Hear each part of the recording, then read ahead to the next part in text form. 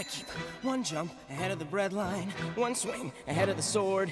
I steal only what I can afford. That's everything. One jump ahead of the lawmen, that's all, and that's no joke. These guys don't appreciate I'm broke. Riff-raff, straight rat, scoundrel, take that! Just a little snack, guys. Rip him open, take it back, guys! I can take a hint, gotta face the facts. You're my only friend, Abu. Hello, everyone, and welcome to The Avatar Returns. I'm your host, Paul Smith of the Gobbledygook Podcast, and joining me, as always, are... I'm Eric Sipple. And I'm Arlo Wiley. On top of it this week, way to be on point. Each week we discuss 2 to 4 episodes of the Nickelodeon animated series Avatar: The Last Airbender and its sequel series, The Legend of Korra. Eric and I have seen both series before, but this is Arlo's first trip to the world of Avatar, so there will be spoilers, but only up through the episodes that we're discussing tonight. And tonight, Studio Mir makes its triumphant, beautiful return to The Legend of Korra animation duties as Book 2 Spirits hits the midway point with chapters 207 and 208, the glorious 2-part Avatar origin story beginnings. You said duties. Sorry. I did. It's too early. We're recording off our normal schedule, so this is going to go very poorly for I know. Paul said tonight. This is actually in the AM. It's very unusual. You have shattered the illusion. Damn you, you monsters. Yeah, I also resent the implication in your intro that we are never not on point. Usually, all right, here's... I think I often edit the pause out, so here's another behind-the-scenes thing. In the intro, whenever I say, and joining me as always are, there's like a 5-6 second gap before Eric remembers he's supposed to say his name. That is absolutely untrue. I always get in early. It's Arlo who's late every time. Oh, Look, my God. I am just pausing for dramatic effect, okay? You saved the best for last. Yeah, see, even he's admitting it's him and not me. Okay, that's fair. Wow. Anyways, so thank you for ruining the carefully crafted illusion. This was a good show. Exactly. This is a Saturday morning cartoon episode of The Avatar Returns. Well, given that this is a behind-the-scenes look at the Avatar in this 2 episodes, I think it's just only right that we have a behind-the-scenes look at the Avatar. Wow. Well done. All right. I'm not going to bother trying to segue. So, there's always a little push and pull on whether we're going to discuss these chapters like individually or discuss them as one unit. I think this week it's pretty clear we can talk about both of these chapters as a single piece, Beginnings Part 1 and Beginnings Part 2. So let's just get into it. Arlo, you're the newbie. What'd you think? So, actually, I have a question first. Okay. What does so I think I've talked before on this show, maybe, I know definitely on Gobbledygook, but I've talked before on this show that I don't often fall in line with fandom. Mm-hmm. Especially with the Avatar prison episode that I loved, and everybody else is like, piece of shit. So my question is, because this is basically a prequel. Right. And establishes it does some heavy lifting on the existing mythology. What do the fans think of these episodes? What is the general consensus on these? Are these controversial episodes? I think they're generally well received. I mean, I've seen some griping here or there about people saying, and this is a gripe that I tend to have about these sorts of things, not necessarily this one, but this sort of thing, the answering questions that maybe we didn't even necessarily need answers to. I've seen people complain that now that the mystery of where the Avatar comes from has been answered, they're not really happy with it. But I think for the most part, these are well received. It is, and this is about as authoritative as you can get on this question, highly reviewed at IMDb. There you go. Well, that's all that matters. No, it is. I think this is a well received episode. I think that I can tell why you'd think that, Arlo, why it might be controversial, because I mean, certainly coming into this episode, I entered this episode and started seeing what it was about and thought, no, I don't need this. I don't need this. It's not what I need. We don't need midi-chlorian bending, right, Eric? Yes. I was like, this is like I don't need to know where the Avatar came from. This is not something I needed. So, anyways, that would probably lead me to wonder the same thing. if I were in your shoes right now. So I get that. Yeah, okay, well, that's good to know that these are well received. Fandom may live this time. Because I thought both of these episodes were pretty great. But like you, Eric, when it first started, I didn't know what I was getting into. And initially when it starts off with the whole, Korra is dreaming, going on an internal spirit journey, and she sees herself, and it's like, who are you? I am you. I was like, oh Jesus, really? This is going to be one of those. And I like weird, dream type episodes, but I was skeptical. And then I saw that it was going to be a prequel, an Avatar origin story, and became even more skeptical.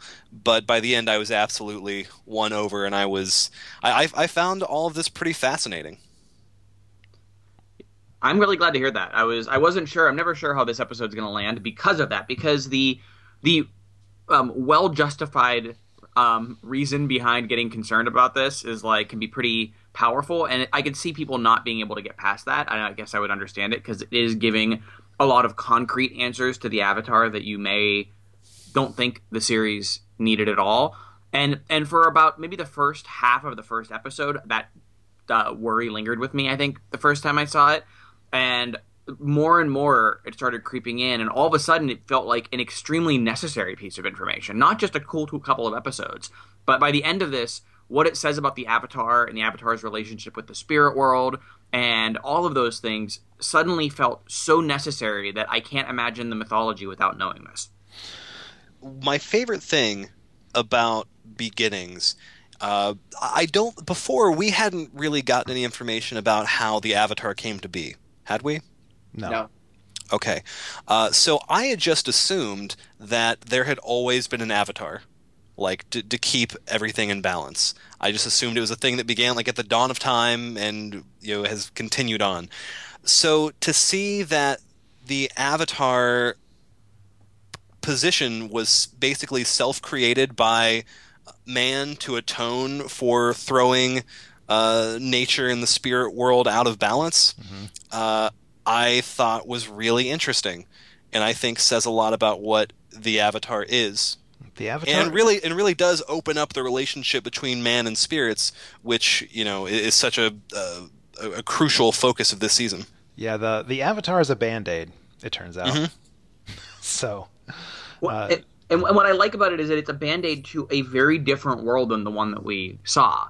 That I think one of the reasons this works is because the world that births the Avatar, it's a crucial change point for the world as a whole. It's not just here comes the Avatar, and it's not a change entirely for the better, as evidenced by what we learn at the end about Wan's passing. But it is a huge inflection point for the world and the spirits and man as a whole. And so because of that, it really works as a explanation of the background, because it feels like a monumental piece of history, not just the character's origin story. And I'll tell you, can't get into specifics for fear of spoilers. Don't want to ruin anything for Arlo or our listeners, but this is my third or fourth watch of Korra, and there are larger elements of the Korra story that play out throughout the entire series that, no matter how much I love, like, or tolerate the various stages of this series, there are parts of it that I struggle a little bit with. And for some reason, maybe it's just, like I've said before, the act of analyzing the show with the intent of discussing it with you guys. A couple things clicked into place a little more firmly this time. At this point, there are elements, there are things that we learn in this about the origins of the Avatar and the nature of the Avatar spirit and all that, that kind of makes peace with stuff that I'm a little iffy on later in the series, I guess. And for some reason, it never gelled for me on any of my previous viewings. So that's vague. We'll get to that later. Well, you will have to keep me on track if I start having any complaints. You'll be like, no. This was explained back in Beginnings. It makes sense. All right. Okay, so let's get into specifics then. So this is the Aladdin of the Avatar. Yes, I was wondering who was going to go for the Aladdin reference.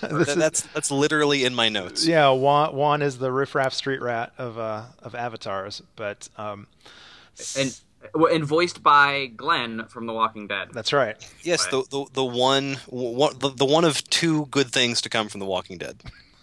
The other being John Bernthal. Yes, that's true. That's true.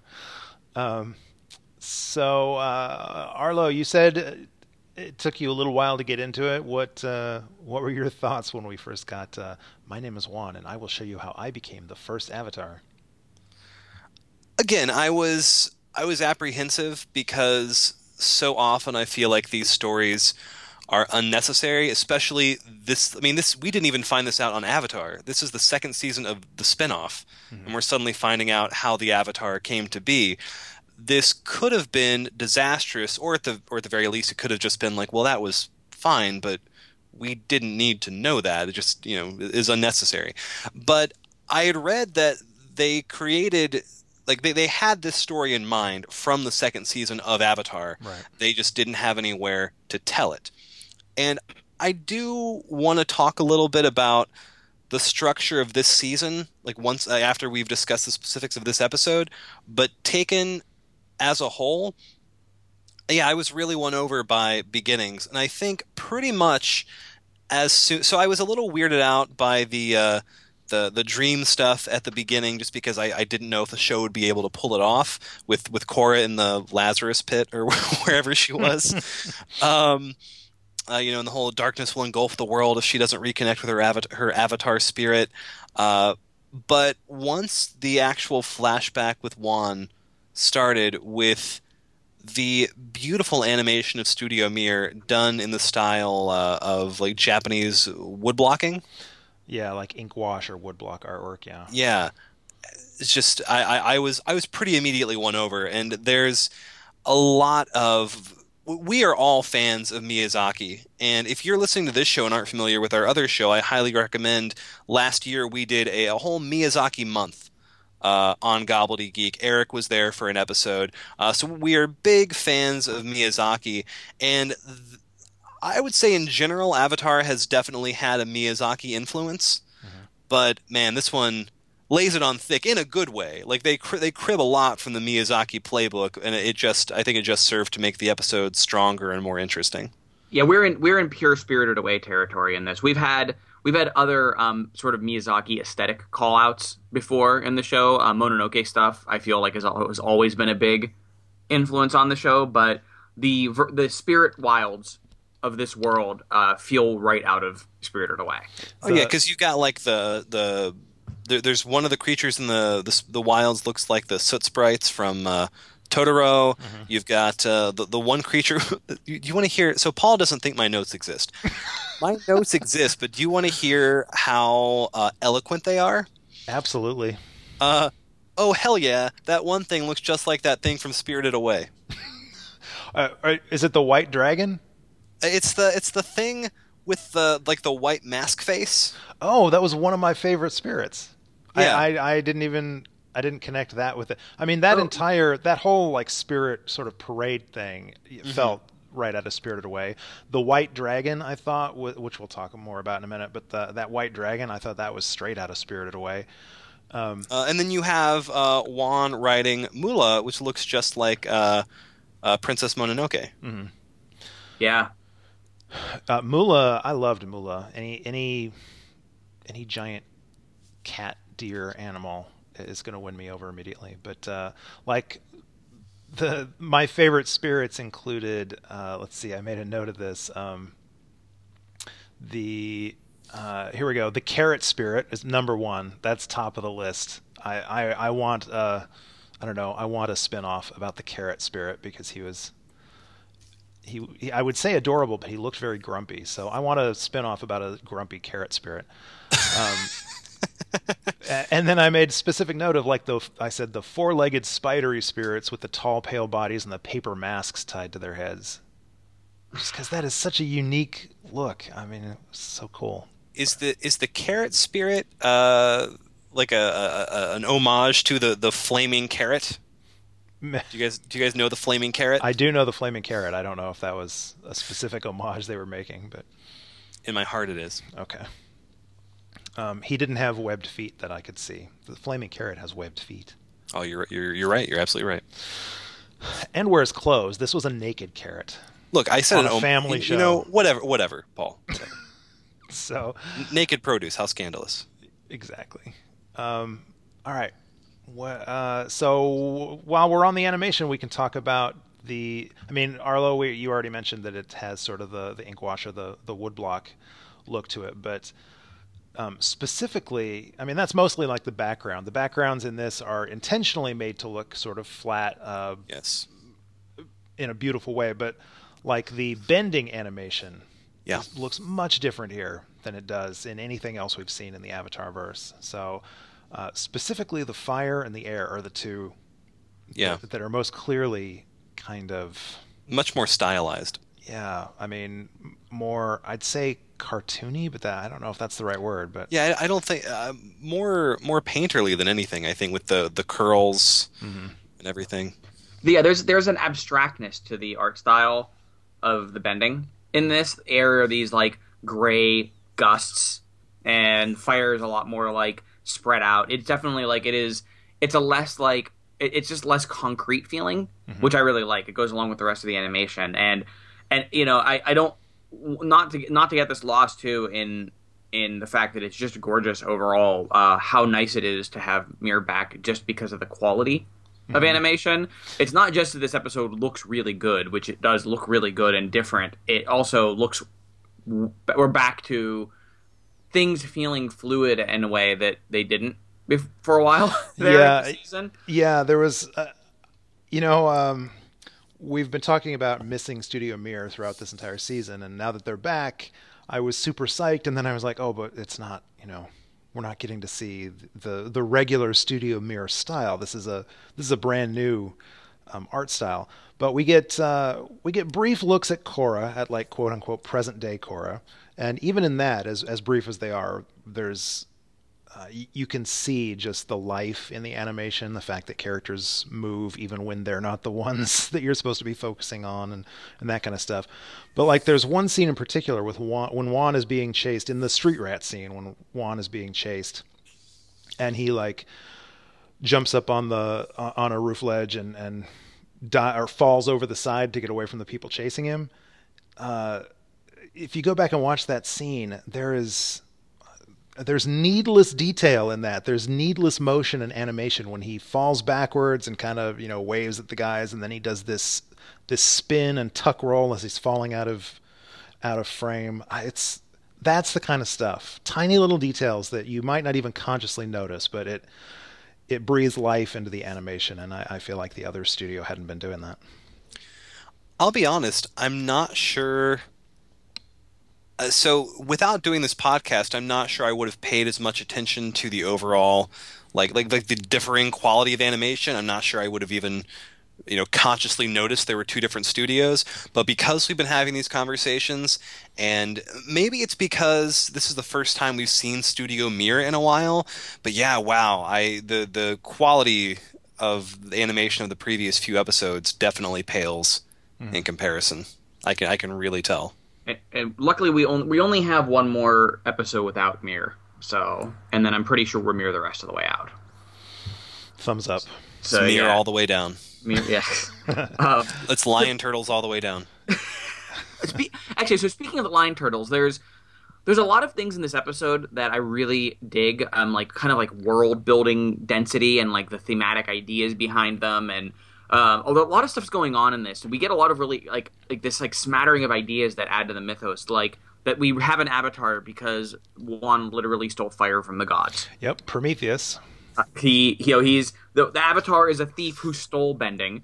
The other thing that bending existed as a means for humans to fight off spirits. The Lion Turtles gave bending as gifts to humans going out into the wild to do combat with spirits, which I also think is really, really interesting. That bending is not like the art of bending was a reaction to the fact that spirits were all over the world and no one knew what to do with it. And it was also from the lion turtles. Like, it's not like humans created it themselves. It's there's this tension to the world that underlies all of that is really interesting to me. And it just feels like there's a lot to like dig into on the world as it stood in the days of Juan.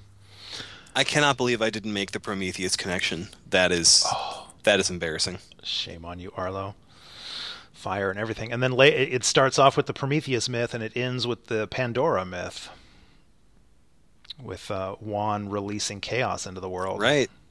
But, yeah. I knew that was going to happen, though. I knew that was a bad idea. When he broke up the Rava-Vaatu conflict, I was like, oh no, he's getting involved. This won't end well. And sure enough, he got suckered. Yeah. Before we get to Rava... Go ahead. No, I was gonna. Oh my God! All right, no, you go. No, seriously, you go. It's nice to see an Avatar who shares Korra's headstrong attempts to do good without really thinking through the consequences of it. In a way, Korra is sort of a return to the more headstrong, loose style of being the Avatar instead of. I feel like we've seen a lot of more like super serious Stentorian figures. Mm-hmm. Yes, I agree with that, and I think there are some interesting conversations to have about that thematic connection as the series goes on too, this season at least. All right. Well, should we get into? Do you want to get into the Rava and Vaatu stuff now, or do you want to build up to that? No, not yet. I want to talk a little more about one of the other spirits things, which is specifically the Juan's time with the spirits that he makes friends with. Two things especially. One, the spirit water that has healing properties, right, which is a great callback. But more specifically, his training to learn fire and the dragon dance. Yes, the dragon dance that we quote unquote later see Aang and Zuko learning. Yeah. I just love that sequence overall. Like, I love the idea of Juan becoming friends with the spirits and all of the stuff that goes along with it. But those little callbacks are difficult in prequels. This is actually one of those danger zone things, like a minefield that you hit in a prequel to like call back to ideas. And they do it so deftly with both of these. It makes absolute perfect sense. It didn't feel like that's where the spirit water came from, because there could have been 30 of these oases all over the places. It doesn't feel like it needs to be like the origin of specifically the water that Korra used, but it's sort of like a callback to that idea. And then the dragon dance works as like a callback to the origins of firebending and its stylistic origin specifically. So that really works too. So I really love those. That whole sequence is great, and I love those two bits especially. One of the things I love about watching Juan as he trains to use the various bendings is it addresses a minor quibble of mine that I've made before, where like one of the things I loved about Avatar: The Last Airbender was that the bending followed very different martial arts styles. And as the series has progressed, and especially as we've gotten into Korra, we see more and more of people bending, and there's it doesn't look like there's any like rigid stance or kata involved in it. It's just them flinging water or fire or whatever. And that's bothered me a little bit. I liked the more structured martial arts look to it. And this shows us that bending started out, there was no structure to it. It was a power that was temporarily granted to humans. That they were supposed to return when they came home. And so that's how we see people like the huntsmen and the people that are out in the woods when they're using fire. They're not doing martial arts. They're just throwing fire around. As Juan is learning how to control these, and especially as he's getting multiple bending styles and he has to work with each one differently, we start to see him do more what looks more like the martial arts styles that we see when we get to Avatar. It gives a sense that the martial arts styles were developed as a way for humans to better use the gift that was given. And they certainly became better with it. The people who are just throwing it around are significantly less effective with it than Juan is after he learns firebending properly and develops sort of the katas around it. So I like that. I like that it shows that there's a spiritual aspect to it, separate from the specific martial art that you use, but that the arts that were around it grew out of the culture of humans learning to use those powers. Yeah. Bruce Lee would be very happy with the fact that it's not entirely tied to any specific emotion that you can.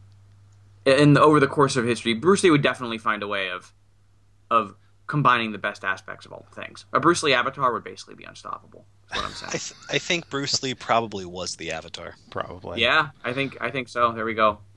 He was a waterbender. He started out as a waterbender.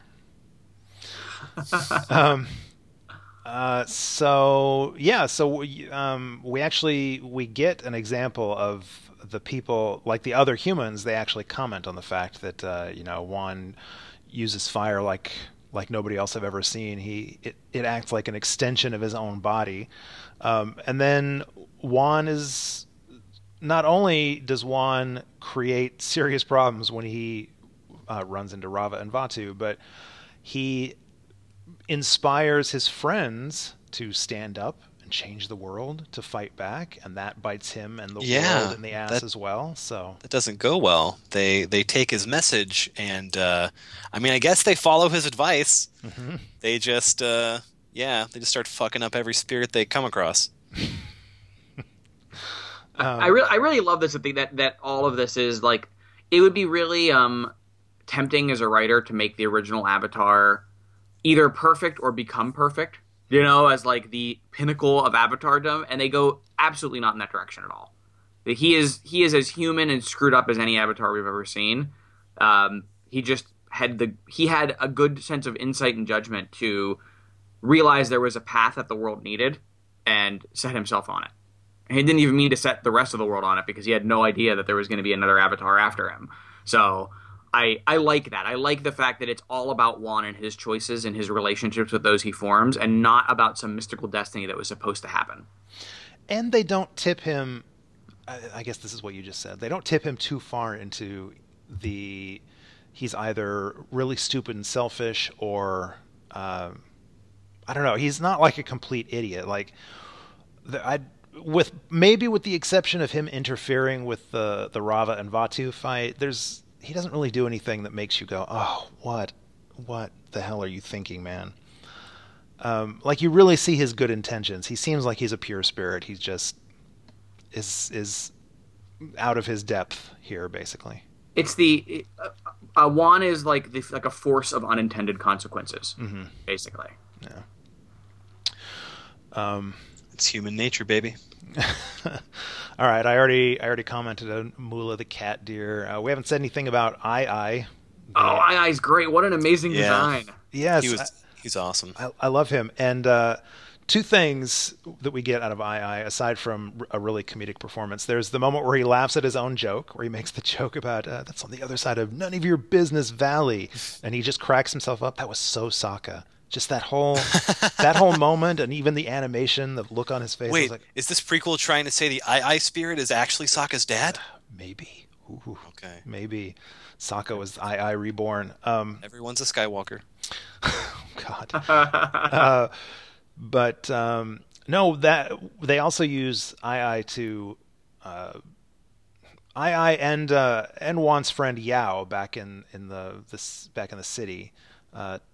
To preface the idea that spirits inhabiting humans changes humans.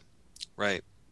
Yeah. Which obviously is where we're going with the whole Rava and Juan thing. Ai possessing that one guy was... Yeah, it was pretty fucking creepy. Especially for a Nickelodeon show. Uh-huh. And of course, Ai's reaction is, oh, he looks better now than he did before. A great subtle little piece of animation there too, where we're looking straight on at the human that's just been deformed, and he freaks out, and then he runs out of frame, and standing in the exact same spot behind him is Ai. So yeah, and so that sort of creepy body horror scene is followed immediately by Ai confessing, yeah, if I'd stayed in him a little bit longer, I would have just straight up killed him, which I did think about doing. And that does. So I guess that does mean we should talk about Rava and Vaatu now, because it is sort of key to all this stuff, and it is a big play on a lot of the spirit issues. I will say I think that the Rava Vaatu conflict is the one place in this prequel that threatens to tip the series a little bit. How so? It's very big and binary in a way that Avatar rarely is, that the Avatar universe rarely is. I think it threads the needle pretty well, but it is the type of plot that Avatar tends not to do, like cosmic good and evil battle. Even the pure evil of Ozai was a very human evil. Oh man, it's the Avatar version of Jacob and the Man in Black. It is. Oh my god. Wow. They're literally white and black. This is Avatar's. What was it? Beyond the Sea.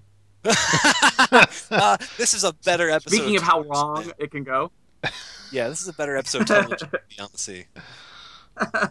This is really what Lost wanted to do. Actually, Beyond the Sea is exactly why you have worries when this episode starts. Like, this is very specifically what you're like, oh god, this is going to be that episode where... By the way, that episode of Lost was Across the Sea. Beyond the Sea is an amazing season 1 episode of The X-Files. Excuse me, You're right. I apologize. Across the Sea. My bad. Either way, the exact opposite. It was the Vaatu to this episode's Rava, is what I'm saying. And just so everyone listening is clear, I am a huge fan of Lost. I adore that show. Yeah. And even that episode... did not sit well. It was a weak spot. And I love the whole ending, too, but that episode is a little bit... Me too. It's the penultimate episode of the show. And it completely... Right? Because wasn't that like the second to last episode ever? I think third to last. Yeah. Oh, third to last. Okay. Anyway, positioning it so close to the end especially makes it not work because... Again, it's the trap that prequels fall into. Like, we have preconceived notions about this universe, and even if we want answers, at this point, so late into a story, we have already answered so many of our own questions or have simply stopped thinking about them. So it was definitely a gamble for the Korra team to come in at this point in the... Sure, we're not even halfway through Korra yet, but this late into the Avatar universe, to be like, so by the way, here's how our entire world was created. Basically, and here is a 10,000 year cycle of good versus evil, right? That we're going to drop into the mythology right now. Yeah, it could have been way too much, but it's really impressive how much the gamble pays off. They do. They manage to nail it, and I think the reason they nail it has nothing to do with Vaatu, who is a fairly boring spirit. Which I guess makes sense. He's the Unalaq of spirits. He is the Unalaq of spirits, yes. I mean, I think it's interesting the effect he has on the spirits, like what we learn about the dark spirits being sort of a reflection, being sort of the corrupted by the dark side of the spirits is sort of interesting, and it goes towards these spirits not being light or dark, and they're not being evil in them, but they're sort of corrupted by this. So I like that. But the thing that's interesting is Wan and Rava's relationship. And the role she plays in him being able to trade out powers, and where that ultimately goes. That stuff is fascinating. I love the way that Rava's impact is holding the powers for Wan for so long so that he can use them to help her fight Vaatu, but the difficulty in being able to pass those off. And all the images of her going through him and leaving him with a power are just awesome. Yeah.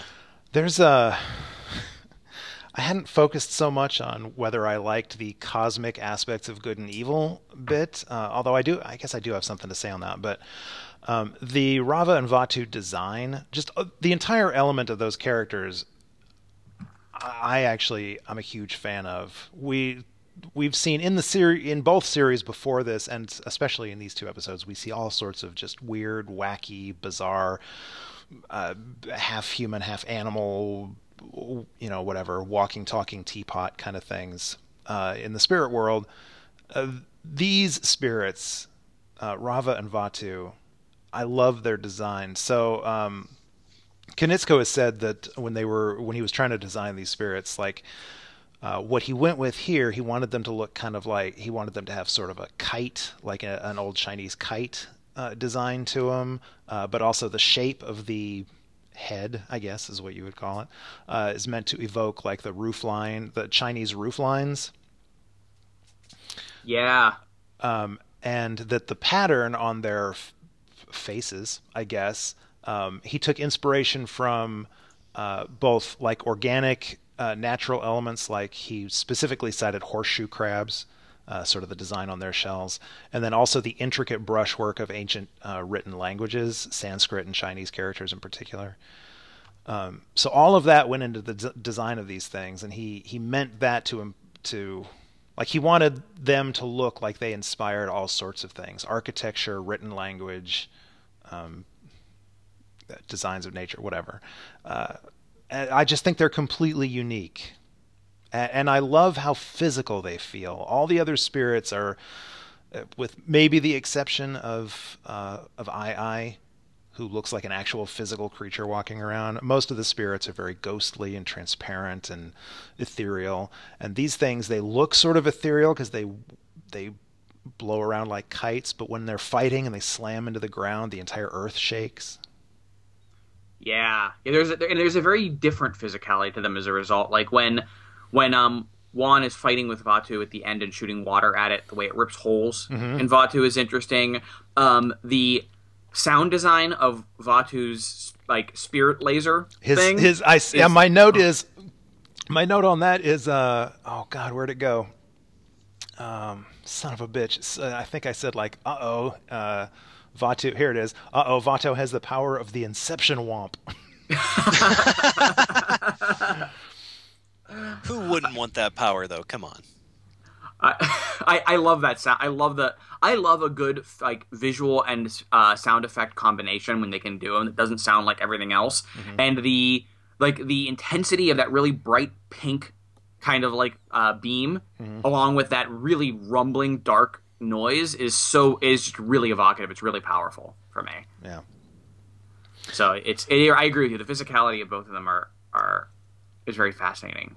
When we first see them, when they're tumbling together before they kind of separate and you start to see the individual designs of them, they're rolling around in just this mass, and there are a couple of frames where they very clearly look like the yin-yang spiraled shape, which is appropriate. Yeah.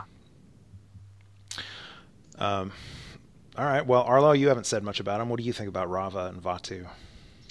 I mean, you guys have pretty much said all of it. I do like their designs. I share Eric's excuse me. I share Eric's general concern about the cosmic good versus evil. I think that's, again, another dangerous thing prequels can do, is to throw something in the mix like that. But I think, especially, if I'm right, if it ties into the season as a whole as much as I think it's going to, then I don't think that's going to be an issue. But apart from that, I'm very positive on Rava and Vaatu. Cool. Let's see, what else? So one thing I want to make sure we talk about that I think is going to get lost amidst the bigger stuff if we don't address it soon is that we right away into this, Juan has a classic Avatar concern moment, which is trying to stand in between two groups of friends and calm them down while both of them think they're betraying him, or he's betraying them. The spirits and his friends from the human world trying to balance them out, and everyone hating him for it. And that is the first sort of pseudo-Avatar moment, Avatar state moment. I mean, yeah, right? That's when he and Vaatu, he and Rava join in full for the first time, and you get that you get Aang's little spiral effect with all the elements twirling around him. Oh, I love that. I got every single step towards the full Avatar state of Juan hit me kind of emotionally. I have to admit, a real cathartic thrill both then and then especially at the end, when him and Rava basically bond permanently. Yep, and the full Avatar theme kicks in. Yes, it totally nailed me. Yep. Totally nailed me. I agree. But yeah, right from the beginning. Sorry, go ahead. I just have a question. I want to make sure that I'm getting everything correctly. So, from these episodes, at the beginning, as far as we know of the Avatar world, spirits and humans existed together. No, they didn't live together, but they were in the same world. And then at the end, Juan makes the decision that he the spirits have to go back home to the spirit world and to keep those two worlds separate, and he's the one who closes the spirit portals so that no human can enter and release Vaatu. Did I get all that right? One thing that I think is wrong is that I think that the original state was that there was a spirit and human world, and Vaatu actually broke it down, and that's why there was this imbalance between the spirits being in the material world. Did I understand that correctly? Yeah, Paul? yeah. This is a quote from Rava. She says, "This physical world is where humans come from. Spirits come from another realm. At the north and south poles, the two realms intersect. Over time, more and more spirits have drifted into this world. Humans have been forced apart, settling on the lion turtles who protect them, and losing touch with each other." Okay. So I think it's an interesting countermeasure then to like try to permanently separate humans and spirits. Yeah, that. I mean, we're talking about all this out of sequence, so it doesn't matter. One of my last comments was going to be on how the sending the spirits back into the spirit world and closing the portals, that was played out. I mean, that was presented to us as a positive, as a good thing. And certainly when Ai like turns around and smiles and bows at Wan, it's meant to be, this is a peaceful transfer of power or whatever. Like, he didn't force them to do this, it doesn't look like. But some of the imagery of that, it's still a little bit uncomfortable to me. It's I got that too. Just the tiniest bit like Trail of Tears-ish. Yeah, I think that's an interesting, like, big first gesture for the Avatar to make. It's what I think is interesting about it is that it feels like the best option he had for himself at that moment, but not one that we feel or I think are supposed to feel all that comfortable with. Mm-hmm. We'll loop back to that as this season progresses, because obviously the state of the human and spirit world is a huge theme for Avatar right now for the season of Korra. So I think we'll be looping back to this a couple of times as we progress through the season. But I agree, it feels like not the way the world is supposed to be going forward. Yeah, it's really weird because like I just said, Rava explains that originally the two worlds were separate and that spirits were drifting to this world. So in theory, maybe that's the way it's supposed to be, is separate like that. But it raises some of the same questions that we got in The Promise, the graphic novel The Promise, where did any of those spirits not want, had they lived in the human world long enough, they'd set up families? Did they not want to go back? Were they being forcefully uprooted and sent back to their homeland?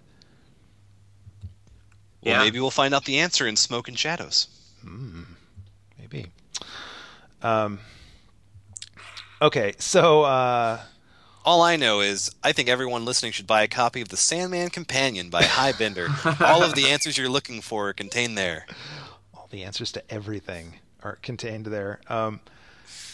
So I don't want to... Well, Arlo already brought Unalaq into the equation, so I'm going to ask an Unalaq question here.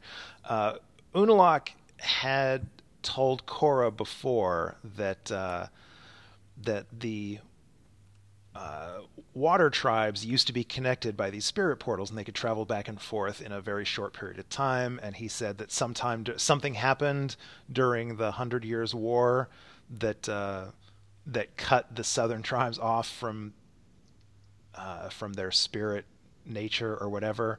Well, this obviously shows us that 10,000 years ago is when the spirit portals were closed, not any time within the water tribe's life. That makes him seem like a giant liar, doesn't it? So is that a continuity gaffe, or is that Unalaq being a boring but deceitful prick? And I'll be honest, I actually, this is not coming from me having seen it. He feels like a liar. I mean, I totally buy that as a lie. Whether or not it was intended to be a lie is a different question. Yeah, I'm not sure. Well, let's know that we've also heard that he just outright makes stuff up when he said that he didn't need the Avatar to open the spirit portal. Right. I told her what she needed to hear. Yeah. Yeah. So we've basically the show has explicitly established that he was willing to outright lie to Korra to try to manipulate her into whatever decisions he thought he wanted her to make. So to assume that the other one is a lie would not be a stretch based on what we already know Right. about Unalaq. He is like, I think he gets away with it by being so boring. That's why everybody listens to him. He's just so boring. Like, Jesus Christ, man, shut up. Just whatever. We'll do whatever you say. Saying can't be untrue. It's so boring. Why would you make up such a boring lie? I feel like most great leaders who become awful villains are usually really charismatic, and they're like the Antichrist figure. I don't know how did Unalaq get away with it? Is he just that boring? Yeah. He just made everyone yawn to the point where he could slip by quietly. Yeah. Makes sense to me. All right. So do we want to talk about the big fight? Yeah, let's talk about that. Oh wait, we haven't even talked about the other humans. So we get to see the ancient air nomads. Yeah, living in a city.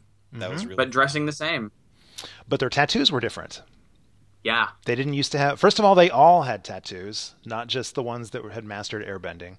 And they weren't arrows. They were, I don't know, weird sort of stick figure designs or something. I don't know what they were. They were cool looking, but looks like the air nomads have always basically been air nomads.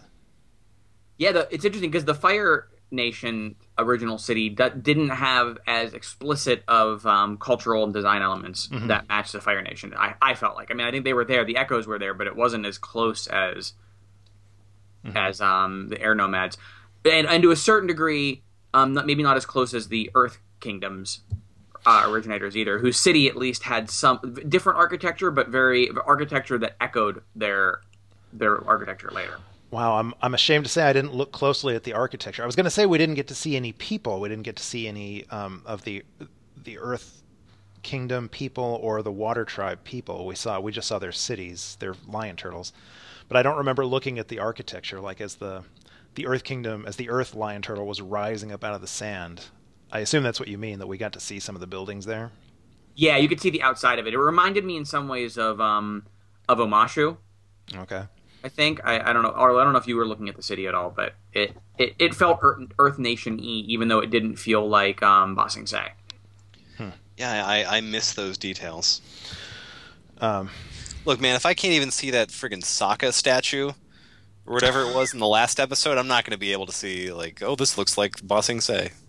All right, forget it. I'm a moron, is what I'm trying to say. If I hadn't made that painfully obvious over the course of this podcast. Oh, you made it painfully obvious before then.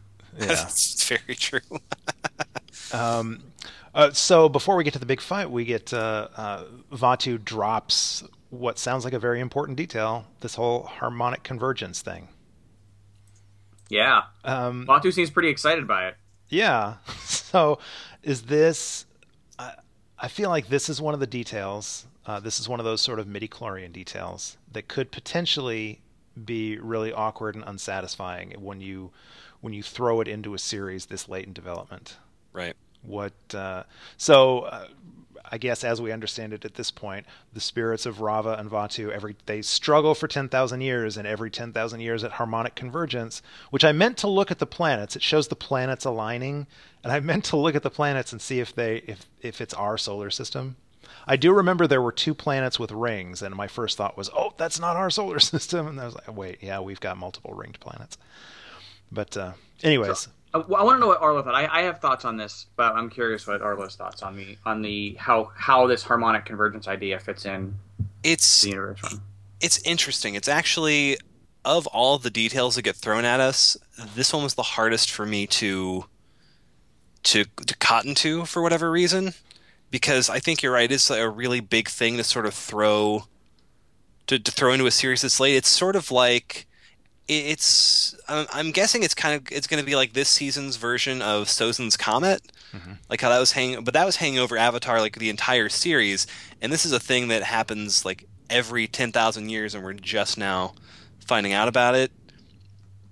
I don't know. I guess for me, a lot of it will rest on how it plays out. For me, this works. I think I was a little more concerned with the Rava-Vaatu conflict at its core. The harmonic convergence thing actually works fine for me because this is Avatar World has a history of planetary alignment and cosmic events being very influential on the state of the world. Not just Sozin's Comet, but the eclipse. Right, yeah. So there's a long history in Avatar of celestial events affecting things on the world. That is just built into the world. So, and massive planetary alignments are a thing that happen anyways, and they tend to have great significance attached to them in our world too. So I think the combination of all of those, even though we've never learned of this before, it matches the history of the world really closely. So the idea that there would be some celestial event that juices up the spirit world makes sense, given that there's a celestial event that juices up firebending, for instance. So it worked for me pretty well because of that. I don't in hindsight, like at this point, my relationship with the show, it doesn't bother me, but I do remember on first viewing, like particularly at the end after Korra wakes up and she gets her memory back and she's talking to the fire sage and she says, "I wonder how long I've been away," and the sage says, "Well, that I cannot say, but you do not have much time left. The harmonic convergence is only weeks away." I was like, okay, so we have literally never heard of harmonic convergence before this specific episode. Hey, are you sure? Mm-hmm. I could swear that we've been hearing about it since the beginning of the season from Unalaq. Really?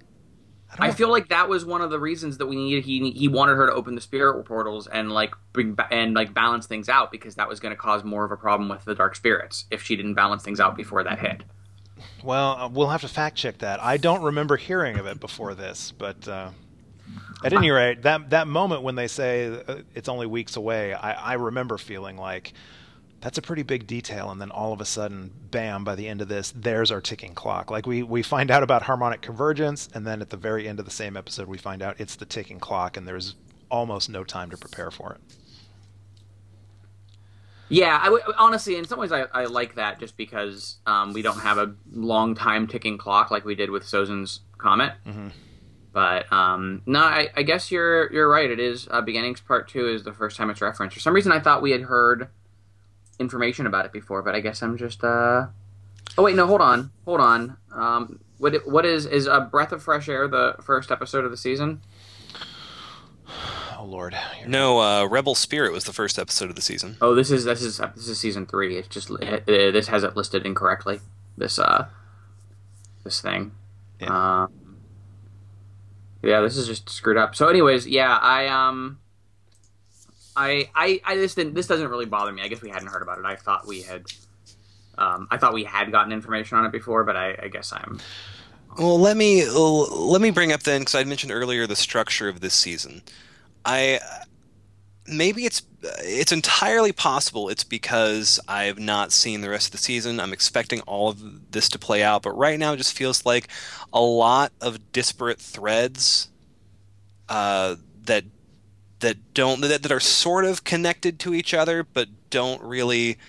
I don't know, that this season to me feels a lot more disconnected and maybe a little messier than the last season of Korra or any season of Avatar. I agree with that. It is a season of subplots. Yeah, it really is. And I think they're almost all pretty good subplots, and they all actually play. And we talked about this last week a little bit, that they all play into the main thematic side of the plot pretty well. Nothing. There aren't subplots that aren't connected to the main storyline, but it feels like the main storyline is there to generate subplots and not to generate a main plot, which I think is what leads to the disconnected feel. The downsides of that are obvious. The upsides to that are Nuktuk and Bolton's plot and Mako's Sting plot. That's the upside, is we can spend 2 episodes dealing with just them. We can spend 2 episodes dealing with just the origin of the Avatar. So we gain a lot from what we give up on that, and I still think this is why. I mean, I've said before that I feel like this is the weakest season of the show, and it's because they didn't find a way to knit them all together, and there probably was a better way of balancing these things out. Sorry. But that said, a lot of what we get out of this messiness is so good that I can't just discount what we get out of it. Oh no, and I don't mean to discount any of this. I like you said, I think all of these subplots are good. Like especially like this just seemingly, I know it's not random, but this just seemingly out of nowhere two-part Avatar origin story is the best thing so far this season. But taken as a whole, like looking at the season as a whole, it does feel kind of like a mess. Yeah. We will we'll revisit by the end of season 2, book 2, and Yeah. we'll discuss if it all comes together and how much of the stuff felt extraneous and how much of it was ultimately important. But in any case, and it's easy for me to be, I think, maybe a little gentler on, even though I am like the least gentle person on the season coming into it. It's possible for me to be maybe a little gentler on it because I'm seeing the threads of things planted that make this show what it is as it goes forward. So I'm like, making Mako and Bolin stronger characters is so important. It's not as important if this is the last season of the show. You'd be like, why are you wasting time? But when you have 2 more seasons out ahead of you, making your side characters much more fleshed out is such a huge win, and it pays dividends the rest of the series. And the same thing goes by like really contextualizing Korra's path as the Avatar and making it very distinct from Aang's is also the kind of thing that can pay dividends as you go forward. And so I don't know, I'm very conflicted on the way this season is structured, but I am liking it more as of this point, especially given that the last 4 episodes, in my opinion, were really great. I think this is a really solid run of 4 episodes that we've gotten. cool.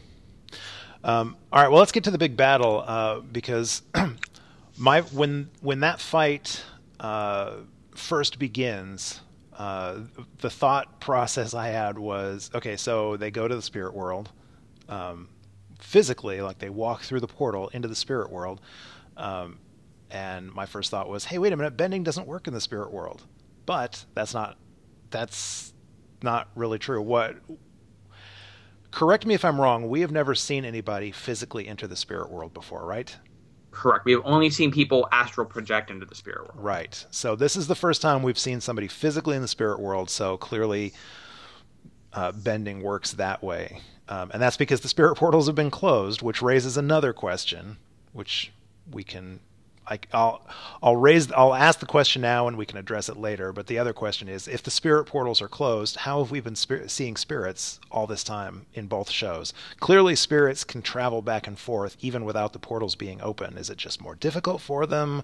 Are these spirits that have been trapped on this side when the portals I was going to say maybe they're just stragglers who either got trapped or never made the journey. Mm-hmm. Because again, Juan wasn't forcing them. Yeah. Yeah. Yeah, the way it read to me was that they were the ones who stayed behind, is how it read to me. Because all of the spirits we've seen so far seem to have a long history in the area that they were in. The owl spirit who runs the library had been at the library for a long time. The painted lady was a part of that area for a really long time. Same thing from the Search. The spirits in that forest had been there for a really long time. So most, if not all, of the spirits we've seen in the Avatarverse have been very tied to the location they're in, which suggests to me that they've been there for a super long time. So here's my next question, and I genuinely don't know. I'm thinking ahead. I'm trying to see if this. I don't remember if this is answered later in the series, but does that mean like when we've seen Aang, quote unquote, go into the spirit world, is he actually not going to the spirit world? Is he just sort of astral projecting and he can then communicate with the spirits that are here on Earth? Because Ko, the face stealer, he had to supposedly go to the spirit world to converse with Ko, but Ko clearly has had impact on humans here on Earth. So it's entirely possible we've never even really seen the spirit world before. Yeah, it's a good point. Because Aang certainly was astral projecting when he spoke with spirits before, because we've seen it. That's how Zuko captured Aang in the Siege of the North, was that he was astral projecting into the spirit world. And yeah, so I think that is definitely the case. I also think there's 2 things at play here. One is they admittedly came up with the rules for the spirit and human world in this season. I mean, they've admitted that, you know. The other side of it is that I think it's not hard to think that just because there are two major spirit portals doesn't mean there's no other way for spirits to leak into the world a little bit. Yeah. So that's another possibility, is that the Avatar universe has never been super exclusive about the way things work. Mm-hmm. So that there are ways through otherwise doesn't seem impossible. And who knows? Maybe the spirits are astral projecting. Maybe. Ooh. Okay. So enough of that silliness. Let's talk about the final battle and what that means, what that tells us about the universe that we're living in now. Arlo, as final battles go, what'd you think? It was pretty epic. Mm-hmm. It was a pretty great battle. It's so good. It was so nice to see the battles back. Right. It was my first thought was like, oh my god, I forgot how good the battles could look in the show. And the action hasn't been bad this season, but this really felt like Avatar again to me. Yeah. I've discovered over the course of this podcast, my strong suit is not discussing these fights in detail. I watch them and I enjoy them, but then you guys always drop science on me. Well, with the exception of the Inception Womp, there's not much science that I necessarily have to drop on this fight sequence, since it was just two people fighting, or two entities fighting. But yeah, it's much more epic, and it's much more choreographed, I think, than basically any of the fight sequences we've had in this season so far. It definitely feels like it has more stakes than any of the fights we've seen before. And it's arced really well. Like, it's not just a good fight, but we get a lot of really great stages to the battle of Wan trying to fight Vaatu and not being able to keep up with it, and then accepting Rava into him so they can join forces even if it's going to kill him. Mm-hmm. And that part, and then the first full Avatar moment that we get. Like that the entrance of Wan into really being the Avatar that we know, using all the elements against Vaatu, which is just, that sequence is like, it is, we're what, like 6 seasons or like 5 seasons into the show at this point, plus a couple of graphic novels, and I still get a thrill every time we get full Avatar moments. When the Avatar really steps up into the Avatar role, using all the elements, those moments still just get me, and that whole part of the fight is so good. I know I mentioned it before, but the part where he's ripping holes in Vaatu with the water blast is just so cool. It's just such a well built little bit. Actually, and when that scene you're talking about, when he uses the water and rips holes in Vaatu, that's an example of the beautiful choreography that goes into this fight, and that they've done in previous fights, specifically in Avatar, but because that moment comes from he's been zipping around through the air, like throwing rocks and fire at Vaatu, and Vaatu knocks him to the ground, and that sequence is him hitting the ground and like rolling into this river or whatever, and he goes from an out of control spin to like a spiral dance where he starts spinning the water around him and throwing him. It's beautiful. I love that stuff. I love that much thought and consideration goes into all of the movement and the flow of the action. It's gorgeous, and it leads up to one of the favorite visuals of the series, which is the Avatar element rings, which he uses to bind Vaatu. Mm-hmm. That was such an awesome thing when they added it into Avatar. Like, Aang, when he goes into his Avatar state, pulling the rings of elements around him was always such a great visual, and like, again, calling back to that as the Avatar does it for like the first time intentionally to bind Vaatu into the tree. Mm-hmm. Was gorgeous. That visual is never going to stop getting me, I don't think. Yeah, chill moment when they permanently bond, and Rava even says that now we are together forever or something. I don't remember what she says, but and you get the Avatar music and the final fight, and he seals Vaatu up in that tree. That was an interesting moment. Yeah. But then we flash forward, which is still a flashback for us, but flash forward to the end of Wan's life. Oh, wait, before we get to that... Boy, is that depressing. Okay, no, we'll do it. So the final Wan scene that we get is... I love the fade from the optimistic moment of him saying, I will work together to bring balance to these people. The different people need to learn to live together in balance or whatever. And then it cuts to the aftermath of some epic battle sequence, and there's so many tiny little details in just the wreckage and destruction that we see. For example, the thing that I love is he's laying up against a gigantic stone wheel, and when you first see the battlescape, there's all kinds of those wheels laying scattered around, half buried, whatever. I imagine those were Earthbender weapons, that Earthbenders had been hurling those at the other armies or whatever. Yeah, it's such a great ending. There's two things I really like about it. One is the break between young Avatar and more seasoned and cynical. I don't want to say cynical, but like resigned Avatar is one of those things I feel like we've gotten over and over again in the show. A little bit with Roku in the original series. We get to see who Aang became in this, and it's the same thing. We get this, freewheeling thief Wan as a old man who feels like he couldn't pull off what he intended to pull off, which feels like a recurring thing in the Avatar verse. Roku is another Avatar who died with very similar feelings of having failed in some critical part of his duty, and those really work. And it's just really like what a kind of depressing gut punch to throw in at the end of this like gorgeous uplifting story of the beginning of the Avatar. To drop that in. I like that as well, because I think that shows that,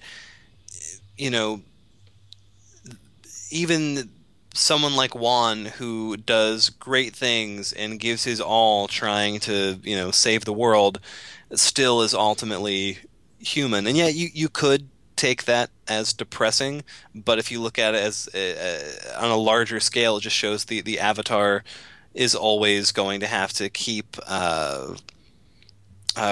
regenerating, obviously, and then trying to approach things from a different angle, trying to keep up with the world around them. You know what's interesting about it to me is that the one of the things we're seeing in the Avatar cycle is that it feels like most Avatars have a crisis or two that is theirs to solve, and then a crisis or two that develops near the end of their life that they're unable to solve. That's the next Avatar's problem. Right. The next Avatar's very different personality needed to solve. Roku did so much but couldn't stop the rise of the Fire Nation. And that led into Aang, who was able to do that and birth a new world, but was not able to bring this new world into balance. And now that's falling to Korra. Yeah. I had sort of a big picture question I wanted to ask, but before we get to that, I have one more minor little question. So we see, after the defeat of Vaatu, we see one of the lion turtles saying, "The world's entering a new age. Our time protecting mankind is over. We will no longer give humans the power of the elements." So, and I was about to ask the question, and I think maybe I already answered it in my head. My question was, so how then did the Benders evolve? What do you guys take from that? So why do we have 4 nations of Benders now if at a certain point the Lion Turtles stopped giving the power to humans? I think that's why we don't have a world of Benders, is what I think. There have been people that they had granted the elements to, and they were no longer going to keep granting those elements to people, so I think that's why we end up specifically with the problem in the first season of Korra, of Benders and non-Benders. Okay. Yeah, I kind of, as I was asking the question, I was like, well, there are people that they have already given the powers to, right. And I guess those people are able to pass that down, to pass it on. So there is a lineage, I guess, maybe, of firebenders or of benders.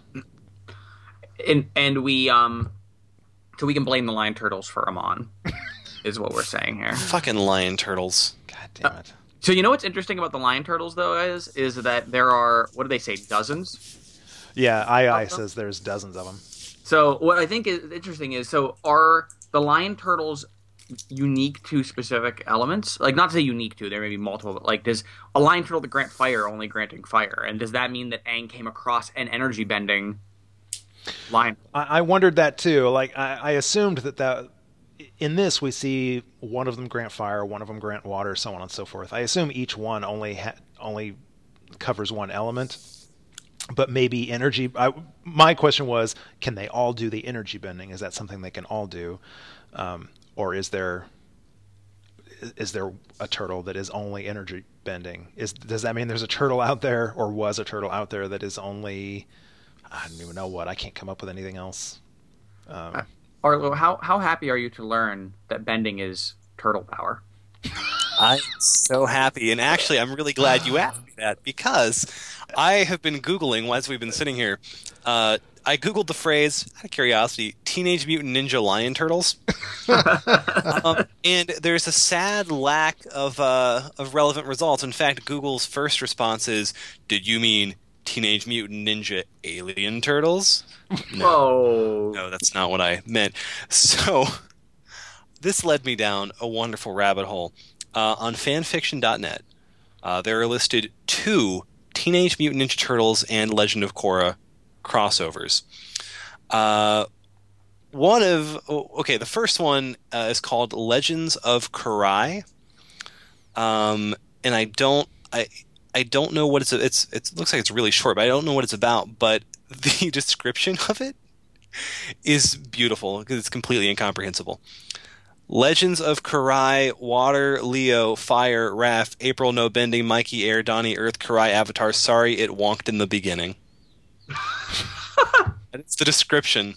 The story, it's all just words until there's a confusing apology at the end. one run-on sentence. I think they're trying to say that Karai, who I think is a Ninja Turtles character, is Shredder's daughter, I think, is a waterbender. I think they're trying to say Leonardo's a firebender. I know, and but April is not a bender. I got that out. Michelangelo's airbender. Donnie's an earthbender. Oh wait, no, hold on. Now, wouldn't Raphael be a firebender? Yeah. Well, yeah. Hold on. I think okay. I am diagramming this description. So, Legends of Karai. Take that by itself. I think he's repeating the story titles. This is by Nala the Cat, by the way. Okay, so Nala the Cat is just relisting the story title. Then Water is Leo, Fire is Raph, and then it just jumps to April's name, and that completely changes the scheme. I can't make sense. I cannot make sense of this. I refuse. Apparently, Karai is the Avatar, so Shredder's daughter is the Avatar. Again, this looks like a very short story. If you would like to read this, it's there. Oh, and he starts the story by saying, so a lot of fan fiction stories start with, I don't have the copyright to these characters, blah blah blah. This one starts with, I don't know an Avatar or TMNT ... yet. Jeez. So I don't know. Watch out, everybody. Now, this next one is the one I really want to discuss. It is entitled The Horny Turtle. Of course, that's the one you want to talk about. It's by T. LaRoche 2. The description is a brief story of how I believe the Lion Turtles and, in turn, the Ninja Turtles were created. And it's only 282 words. I'm not going to repeat those words here. I'm looking at some of them, though. I would recommend, if you're listening to this, please read The Horny Turtle by T. LaRoche 2. I think those links need to go in the show notes. I think they do not need to go. Finding these can be left as an exercise to the listener. And when I say exercise to the listener, I'd like you to avoid it like you do all exercise. I don't know, man. I think it's gonna be worth it. Oh my gosh. Okay. Wow. Thank you, Arlo, for ruining these 2 episodes. Anytime. This is what I do. I lied. There's one more minor thing I want to mention before I raise the big philosophical question. So the second part ends with Korra waking up, remembering who she is, so on and so forth. And there's 2 little bits of well, I guess to some extent, the beginning's 2-parter fills in a lot of gaps, answers a lot of questions, or at least is meant to answer a bunch of questions. I feel like the little throwaway line that the the shaman or the fire sage has about, we've been raising this herd of flying bison since the 100-Year War. Although it never crossed my mind, it never occurred to me, I imagine that seems like an answer to a fan question that I had never heard before, of why all of a sudden 70 years after Appa are there a bunch of flying bison again. Because through Avatar, the implication had been they were extinct and Appa was the only one left or whatever because he'd been frozen in ice. So this is one of those This is one of those things where the writers are like, "Oh yeah, there's these fire sages in a hidden village somewhere that have been secretly raising a herd of bison." Paul, I'm glad you brought this up because I just realized that we totally went negligent on our last episode and did not talk about another great storyline. I feel like, which was Tenzin and Ikki, the trainer, the animal trainer. No, Milo, you mean? Milo. Yeah. Milo and Tenzin, the animal trainer. We didn't even talk about that, did we? Yeah, we did. We did. Did we just skim it? I feel like we never really dug into it. We talked about it. Yeah. I said that I wanted your guys' opinions on it because I wasn't really happy with the whole notion of Milo having to break Poki's spirit in order to train him. And then we went off from that into it was all a meta narration on Tenzin, on what Tenzin is like as a teacher and maybe the lessons he needs to learn. Okay. For some reason, there's a hole in my memory about that. Maybe it's just that I feel like we didn't get to really address this specifically. His like being a trainer, being a master is lonely, and Tenzin's like, I know. But it's maybe the thing that in my head that never got noted, just because you bringing up the air bison reminded me of Tenzin's sad, lonely master syndrome. It was one of my potentials for the closing quote. I had considered doing the whole being an alpha lemur is lonely as the closing quote of that episode. All right. Never mind. We talked about it more. Yeah. I think I do remember the tangent, so I forgot that was how we got to that piece, and yes, okay. Eric, try listening to the podcast next time. Why would I listen to a podcast that I'm on? What we didn't address is the fact that Milo now has an entire army of trained attack lemurs. We didn't discuss the fact that he trained a whole squadron of flying lemurs that at some point are going to attack people like a piranha swarm and just strip the flesh from their bones in seconds. I can't wait. So, all right, the big philosophical question here. So, we've already talked about how the Avatar state turns out to be kind of a Band-Aid. So I'm interested in the fact that what we've learned from this is that the state of the Avatar universe is basically because one guy stuck his nose where maybe it didn't really belong, and kind of screwed up the balance of stuff that was going on. What I take from this is that the Avatar, the whole idea of an Avatar, is a stopgap solution that I guess is supposed to maintain balance until the next harmonic convergence when the world can be fixed. So avatars have been around for 10,000 years. We're coming up to the moment that they've been building up to. Eastern philosophy has kind of played a role in the Avatar series since the very beginning, be it the Buddhist belief in reincarnation or Taoist respect for nature and balance between all things.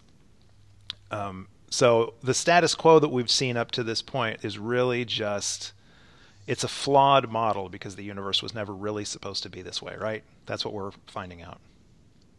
Right. Yeah. Okay. So Arlo, what do you think the world is supposed to be? What is going to happen? This is, we're weeks away from the harmonic convergence, but we're only 2 books into a 4-book series. I am anticipating that Korra is going to be able to unite the human and spirit worlds, and everyone will live in peace for all eternity. And season 3 and 4 will turn into a situational comedy as Korra, Mako, Bolin, and a bevy of strange spirits move in together into an apartment complex and try to live together. The Ai spirit is this show's equivalent of Kramer. There you go. Wow. Just slides into Korra's apartment every day with the funky synth music in the background. I was expecting you to say that I was going to be the Mr. Roper. of this little Three's Company. I think he's much more Kramer. Okay, that fits. That works. I like it. Unalaq is the Mr. Roper. Oh, God, that means Unalaq has to keep going. Okay. Anything else? Was there anything that we missed? Can we all agree that we're going to add the Tales of Juan to the list of things that we really want to see more of? Yeah, absolutely. I would read a GL Juan comic book totally. Yes. If he did one of those. Oh man, could you imagine Guruhiro doing art for that era? That would be amazing. I really only want to see a story about Juan if it's written by Nala the cat. So are we going to have Arlo guess the titles or the plots of the next episode? Is he going to get a chance to redeem himself after ruining it last week? Yeah. So next week, 3 chapters next week. The Guide, A New Spiritual Age, and Night of a Thousand Stars. Take it away, Arlo. The Guide, I imagine... Bolin is very distraught at the way in which TV Guide describes Nuktuk, Hero of the South, and files a written complaint. Beautiful. I like that one. All right. Oh wow. So Nuktuk, Bolin as Nuktuk is going to be posting on message boards, angry at the reviews he's getting. Okay. I said file a written complaint. I didn't necessarily say post on a message board. Well, we know what file a written complaint means on the internet. All right. What's next? He angrily tweets about it. Yep. He subtweets TV Guide. Does TV Guide even exist anymore? I don't think so. But this is the Avatar world. Who knows? All right. We have 3 next week, right? Yeah. A New Spiritual Age. What's that one? This goes back to our old friend Yanni. Yanni will be composing some music for the spirit world, in which I believe there will be, much like the Rava-Vatu conflict, there will be a basically sensuality and chill will be brought into conflict with one another. I love that this is going to become an undercurrent, just a running sub-theme through all of our various podcasts now, Arlo. And you weren't even recording for the initial incident, so no one will ever understand the joke. No, let's just keep it like this. It'll just perpetuate itself this way. So, last but not least, Night of a Thousand Stars. This is going to be just like that Arabian Nights Sandman thing. Okay. All right. So is this going to be a ripoff of that? Is what you're saying? It's actually going to be a Avatarverse adaptation of the history of Baghdad, the dream history of Baghdad. I'm down for it. In fact, I'm about to search fanfiction.net to see if there are any Sandman and Avatar crossovers. Of course there are. Oh man, that would actually honestly that those are 2 universes that would cross over rather nicely. Sandman crosses over nicely with every fucking thing. I just hope there's some horny turtles in them. There will be. Arlo, I think you need to get back to fanfiction, huh? Yeah. Okay. My calling. So, thank you, everybody, for joining us. As always, you can find links to this and all of our past episodes at the website, theavatarreturns.com, and links will also be posted on our parent show site, gobbledygeekpodcast.com. By the way, a quick plug for Gobbledygeek. Our next episode, our upcoming episode of that, will be Arlo and I discussing the 2016 updated version of Ghostbusters, so you don't want to miss that. Because Paul's going to take his MRA stuff from this podcast right into that. That's Everyone right. Go watch the show. My misogyny will transfer directly from Korra into the new Ghostbusters. So you can also subscribe to this show or Gobbledygeek in iTunes. Make sure you never miss another exciting episode. While you're there, please be a hero and rate us or write us a review. That really does help spread the word. If you'd like to contact us, please send your correspondence, care of Monkey Yahtzee at tarpodcast@gmail.com. And of course, you can always find us on social media, facebook.com/theavatarreturns or twitter.com/tarpodcast. And on Twitter, I am at Haunt1013. Eric is at Salon, that's SAALON, and Arlo is at UnpluggedCrazy. Next is our penultimate episode of The Avatar Returns for Korra Book 2. We'll be discussing, like I said, chapters 209 to 211, The Guide, A New Spiritual Age, and Night of a Thousand Stars. Until then, remember, don't get banished. You don't want nothing to do with those spirits. They'll get inside you, scramble up your mind, turn you into this, a podcaster.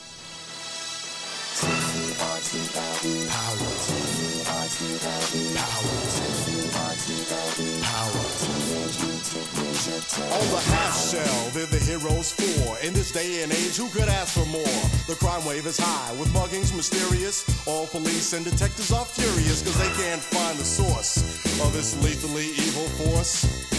This is serious, so give me a quarter. I was a witness, get me a reporter. Call April O'Neil in on this case. Hey, you better hurry up, there's no time to waste. We need help like quick on the double. Have pity on the city, man, it's in trouble.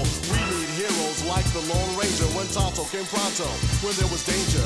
They didn't say we'd be there in half an hour, cause they displayed turtle power.